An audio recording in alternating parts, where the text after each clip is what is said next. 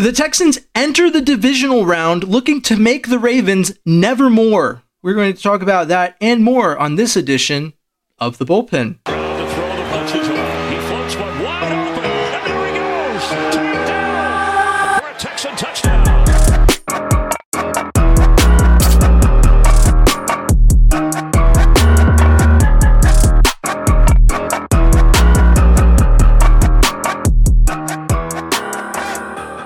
Hello and welcome to The Bullpen. I am James Roy, and with me is Tom Chavarria. Tom, how are you doing today? I cannot get to Saturday at 3:30 fast enough.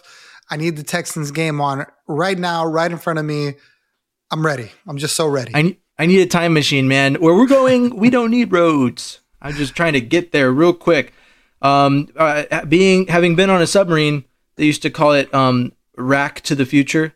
We sleep in racks. You'd be like, I'll just go to sleep and I'll rack to the future so we can get back home and end this deployment. So that's what I'm looking to do. Probably not actually, since I have, things going on in my life, but I wish I could. The Texans played the Ravens week 1, and we all know how that went. Do you think that has any bearing on what we should expect to see going into this matchup? I don't, because it was so long ago. I think these teams have changed so much, to include the Baltimore Ravens. I really don't think they're the same team that we saw week 1. I think they were I believe they had a new offensive coordinator starting off the season. So for them, there was a maturation process of that team. Obviously, this team has done the same. And I really just think we're in for a heavyweight title fight. I think they're going to take shots back and forth. I couldn't agree more. I mean, there's a reason the Ravens are the number 1 seed. I've been saying throughout the season that they're the quietest number 1 seed, in my opinion. It seemed like they were winning a lot of games, and there was a point in the season where I was like, wait, who's the number 1 seed in the AFC? Like, I did not expect that to be the case when the season started, but with the Chiefs' collapse, it makes a lot more sense. The Dolphins were frauds, it turns out, so that kind of all that together, I think, created the perfect storm for Lamar Jackson and the Ravens to take the number 1 seed. Do you think that the rest that they've had will be more counterproductive, or do you think it's to their benefit that they haven't played their starters in like 3 weeks? If baseball has taught us anything, the team that's been playing, that's got a little juice, that's been going, the wild card team one of them always seems to emerge because they're just getting hot at the right time and they're building on game after game after game. Where, the divisional team that just won their division and coasted, they kind of have to ramp back up. So I feel like at least early on in that game, it's going to take some time for Baltimore to kind of get their legs about them. And that is where I think the Texans can really do some damage and put a little pressure on them. Looking back to last week, that's what I was looking at when the Texans defense initially stepped up and stopped the first 2 Browns drives.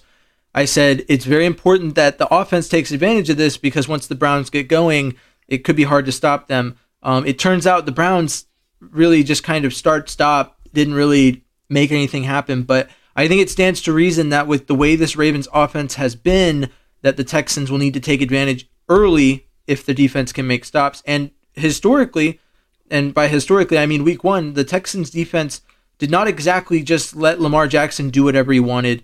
I remember watching it. The stats will tell the story that I watched, and that's why I'm okay showing them. 169 yards and an interception from Lamar Jackson, and he only rushed for about 39 yards. The Texans defense put a cap on him. I think it's important that they do that this time. Aside from Lamar Jackson, what other aspects of this Ravens offense do you think would be focal points that the Texans would do well to take care of? It's the tight ends. They give the most yards to tight ends. Isaiah Likely has become a real option for them in the absence of Mark Andrews, and now they get Mark Andrews back. So I think that really opens up the playbook for the Ravens to have 2 tight end personnel and really disguise some things and play action and be able to get those guys open. And for me, I think the linebacking core and the safeties are just going to have a masterpiece, a master class they're going to have to put on to be able to stop these guys because they're very, very talented. So I think when you talk about the talent at corners with Derek Stingley Jr. and Steven Nelson, they're going to have their work cut out too with Odell Beckham Jr. and Zay Flowers.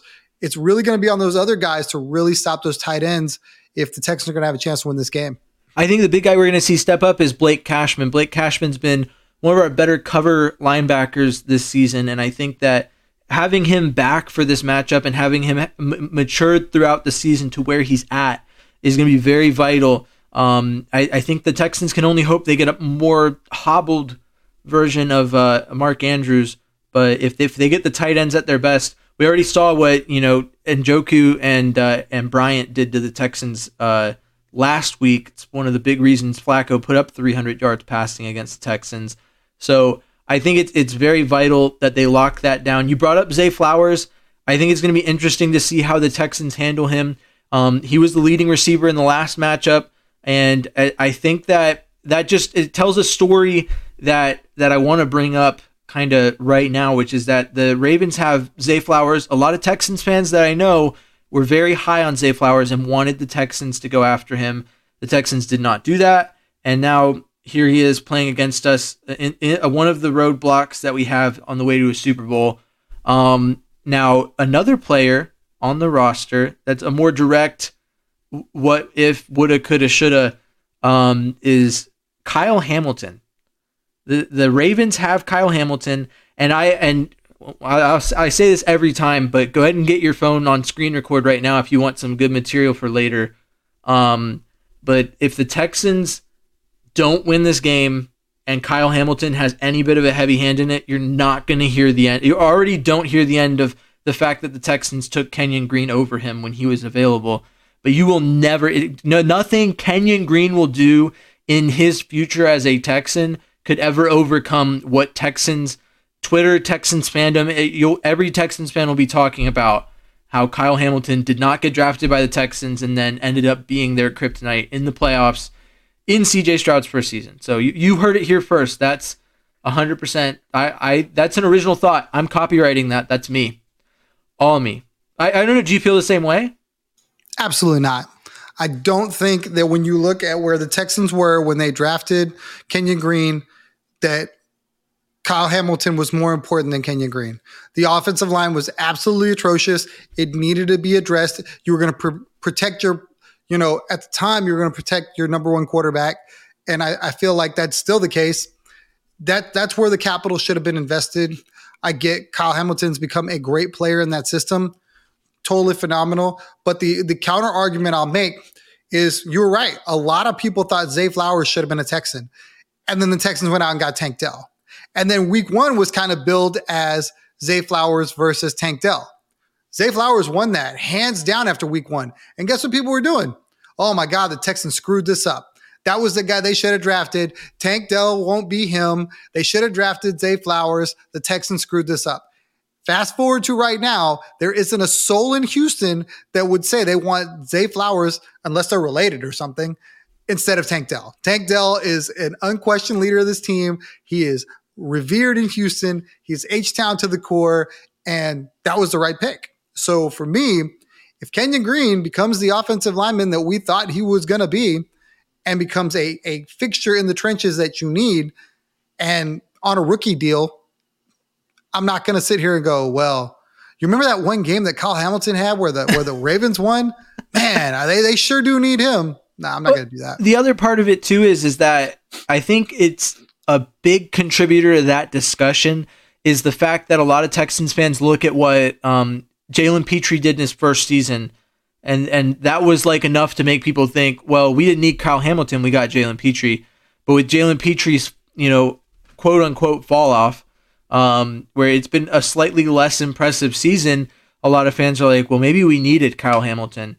And then that brings the question up, well, who do we take with that second round pick then? And that it starts this landslide of what ifs and hypotheticals and discussions that we would love to get into. But I mean, at the end of the day, I'm content with what we have in Jalen Petrie so far.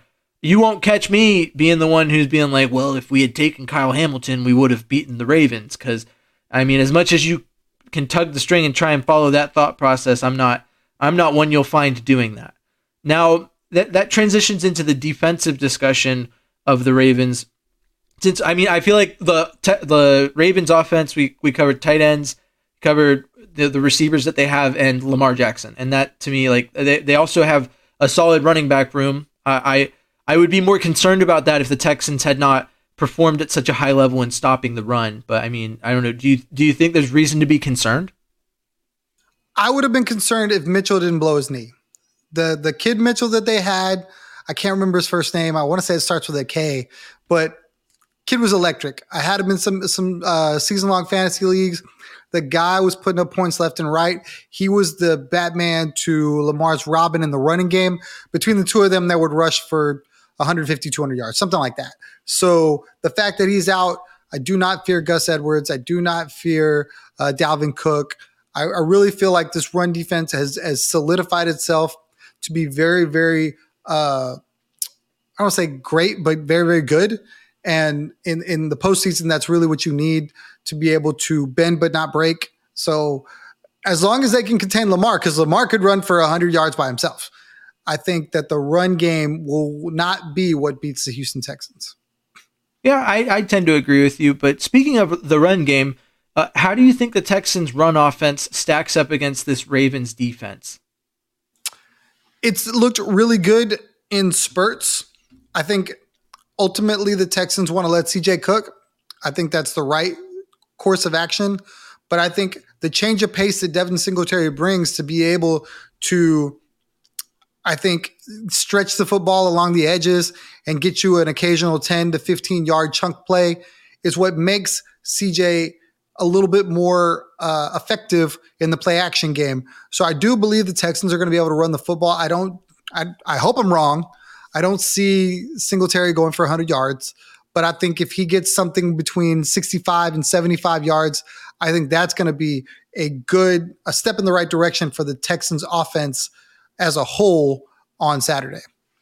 I tend to agree that number makes sense. I think that the steps by which it comes to fruition go a little different for me. I think that unless it's proven otherwise, unless this Ravens defense does something that the Browns, don't do, which could very well be the case, the move is to pass the run open.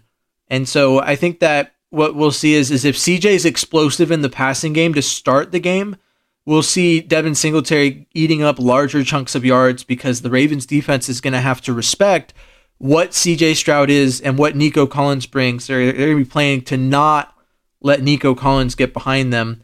And that'll be the true test. And that's why I anticipate that we might see Nico Collins match up directly with Kyle Hamilton, is the fact that that's like the Texans offense, whether you want to believe it or not, it relies very heavily on explosive plays. I don't have official stats in front of me that show this, but like in my observations, when the offense is thriving is when CJ's launching it down the field and Devin Singletary's breaking off long runs. Like there's a reason that they beat the Bengals with Joe Burrow. It was those 17 explosive plays they had, which was like, I believe, the most in a game since they started tracking the stat. But I think that the vitality of this Texans offense, getting going early and setting up those plays, cannot be understated. So, I mean, looking at this Texans offense, though, do you think that it's going to be all Nico, or do you think that we might see the tight ends step up a little bit more? Obviously, we talked last week, they had 2 touchdowns, but aside from that, the tight ends were a little bit quiet for the Texans offense. What do you foresee in this matchup?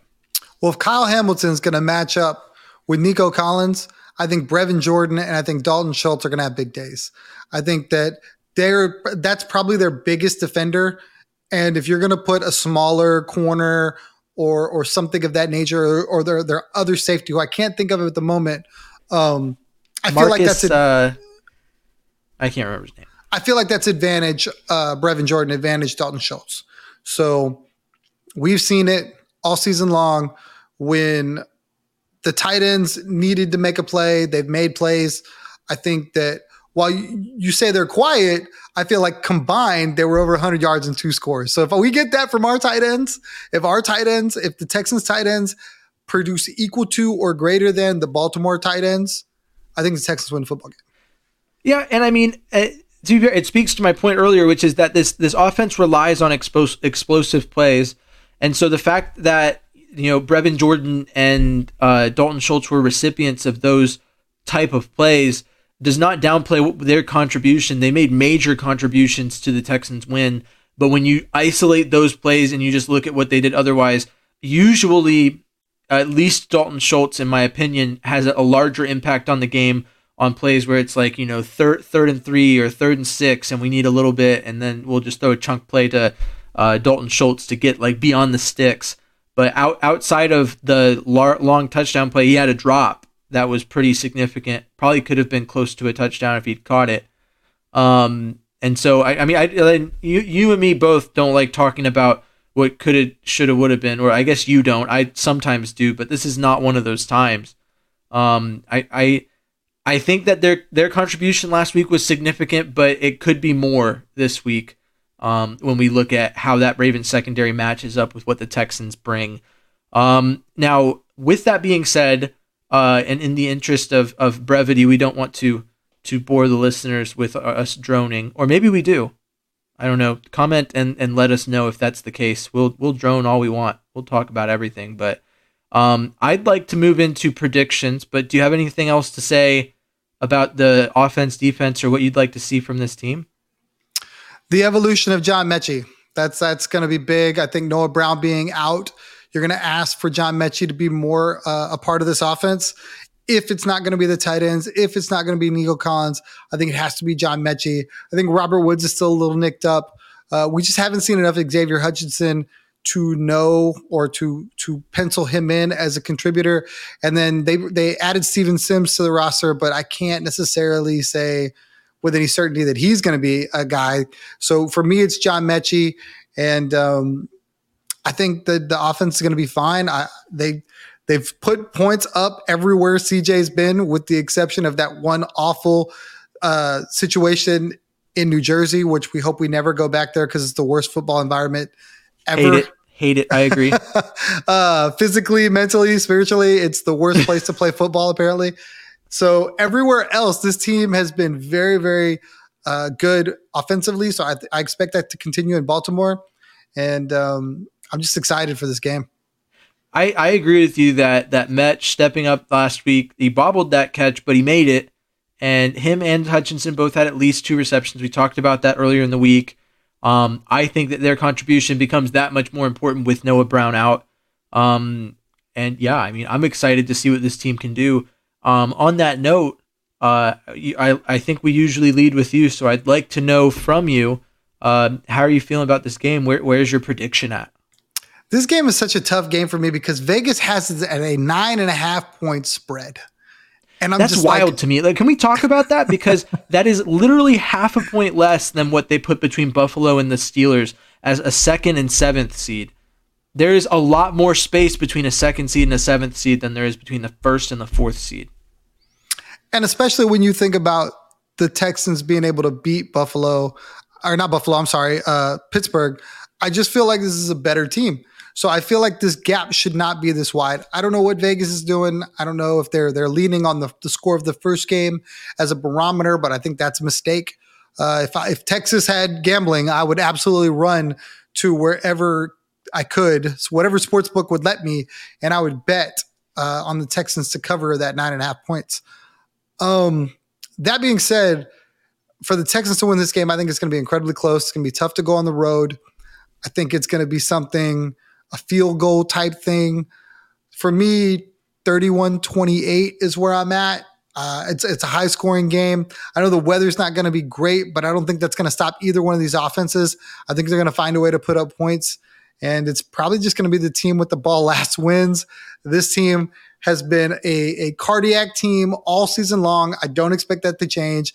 I absolutely think everybody's going to be on the edge of the seats at the end of the game, watching the final drive in some form or fashion, whether it's the Texans needing to stop, the Texans needing to score, one of those things. And I hope the Texans come out on top.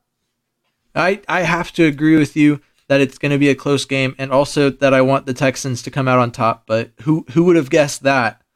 But I do think it's going to be a close game. I'm a little lower scoring than you. I'm going to go with like the traditional I don't think it's a field goal part, but I think it's close to that. So I'll go 24-20 in favor of the Texans. Cause I think that in the end of the day, and you always hate when I make my storybook prediction because it always sounds like it's going to be the the least desirable outcome for anyone with any heart condition or anything like that. But this is going to come down to a similar situation to the Texans Buccaneers game, where it's going to have to be CJ. It's going to be 50 seconds on the clock, and CJ's down 20-17, and it's like, okay, what do you got for me? What's going on? And obviously in that situation, most teams would push for the field goal. And I wouldn't have blamed the Texans for doing that, but Bobby draws it up. The Texans get the ball, 50 seconds on their own 25. First play is a little pop play to Nico Collins, goes for 30 yards. So now the Texans are in Raven territory, 5 yards from reasonable field goal range. Granted, with as cold as it is, you'd want to be a lot closer. You also probably don't want to kick a field goal with as cold as it is, but Kaimi Fairbairn begs to differ. He doesn't care what the weather's like. He is clutch and automatic. But from there, the Texans just kind of, a little shovel to Brevin Jordan. They're just moving. It's in little bits and chunks, getting it out of bounds. They have their two of their 3 timeouts, so they're using those. And they get down to it, 15 yards out, and CJ rolls right. And who else is in the end zone but John Mechie, with redemption on the line, having dropped his previous attempt at a touchdown pass. We see him catch the touchdown pass, hit his signature celebration. It's the perfect storybook ending for Houston. Kaimi Fairbairn hits the extra point, puts it out of reach. There's 10 seconds left. The Ravens, what are they going to do? They try one of those trick return plays, can't really get anything going. Clock runs out, Texans win. That is my storybook ending. I have never, ever, and I don't know if I ever will again, root for one of your storybook endings. I just think they're a little too much box office, too much theater. I'm absolutely here for this one, though. Let's do that. Sign me up for Metch hitting the.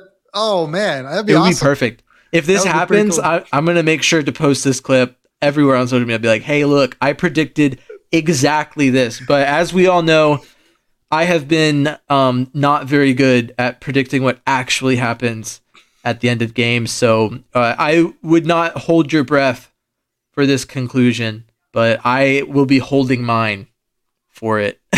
But yeah, I guess that's about it. Tom, do you have any final thoughts on this matchup before we bring this thing to a close? I can't say this enough. I've said it about 100 times. I'll probably say it 100 more between now and Saturday. No matter what happens in this game, I'm so proud of this team. I think everyone else should be. Baltimore could absolutely, make Vegas look right with this number. And while I'd be disappointed, I'd be so proud and so stoked on what's to come. I think this team is absolutely set up to succeed for at least another 5 years and maybe more. I mean, this could be one of those iconic dynasties where you're talking about the Patriots, where you're talking about the Steelers, where you're talking about some of these teams that had quarterbacks that they found them early and they just kept winning. Kansas City, same thing.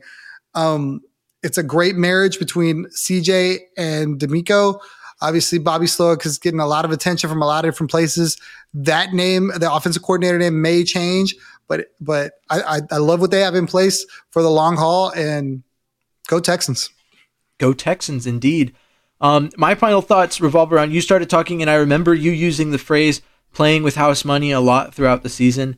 And in his press conference today, CJ Stroud was asked point blank about, how do you feel about people that say, like, nothing to be worried about, you're playing with house money, so, like, whatever happens, happens. And I think he answered it perfectly. I mean, the team obviously shouldn't be thinking that way. They should be pushing on one game at a time to win whenever they have the opportunity to. But I love the concept of playing with house money because it's a good way to justify a losing season, which is anything short of the Super Bowl is just like a good season, but it wasn't, perfect. It didn't make it all the way through. So I don't hate that mentality from a fan perspective because obviously be super proud of this team regardless of the result of this weekend. I think that the Texans have performed far and above beyond the expectation that was placed on them this season. But I mean, I'm so revved up and hyped up to see the Texans go deep. I believe they can go all the way. I mean, I made a prediction on Twitter. I'm going to bring it up right now so that people know about it. But I said in this offseason that the Texans would win the Super Bowl before this decade was over. So I think that looks more realistic now than it did then.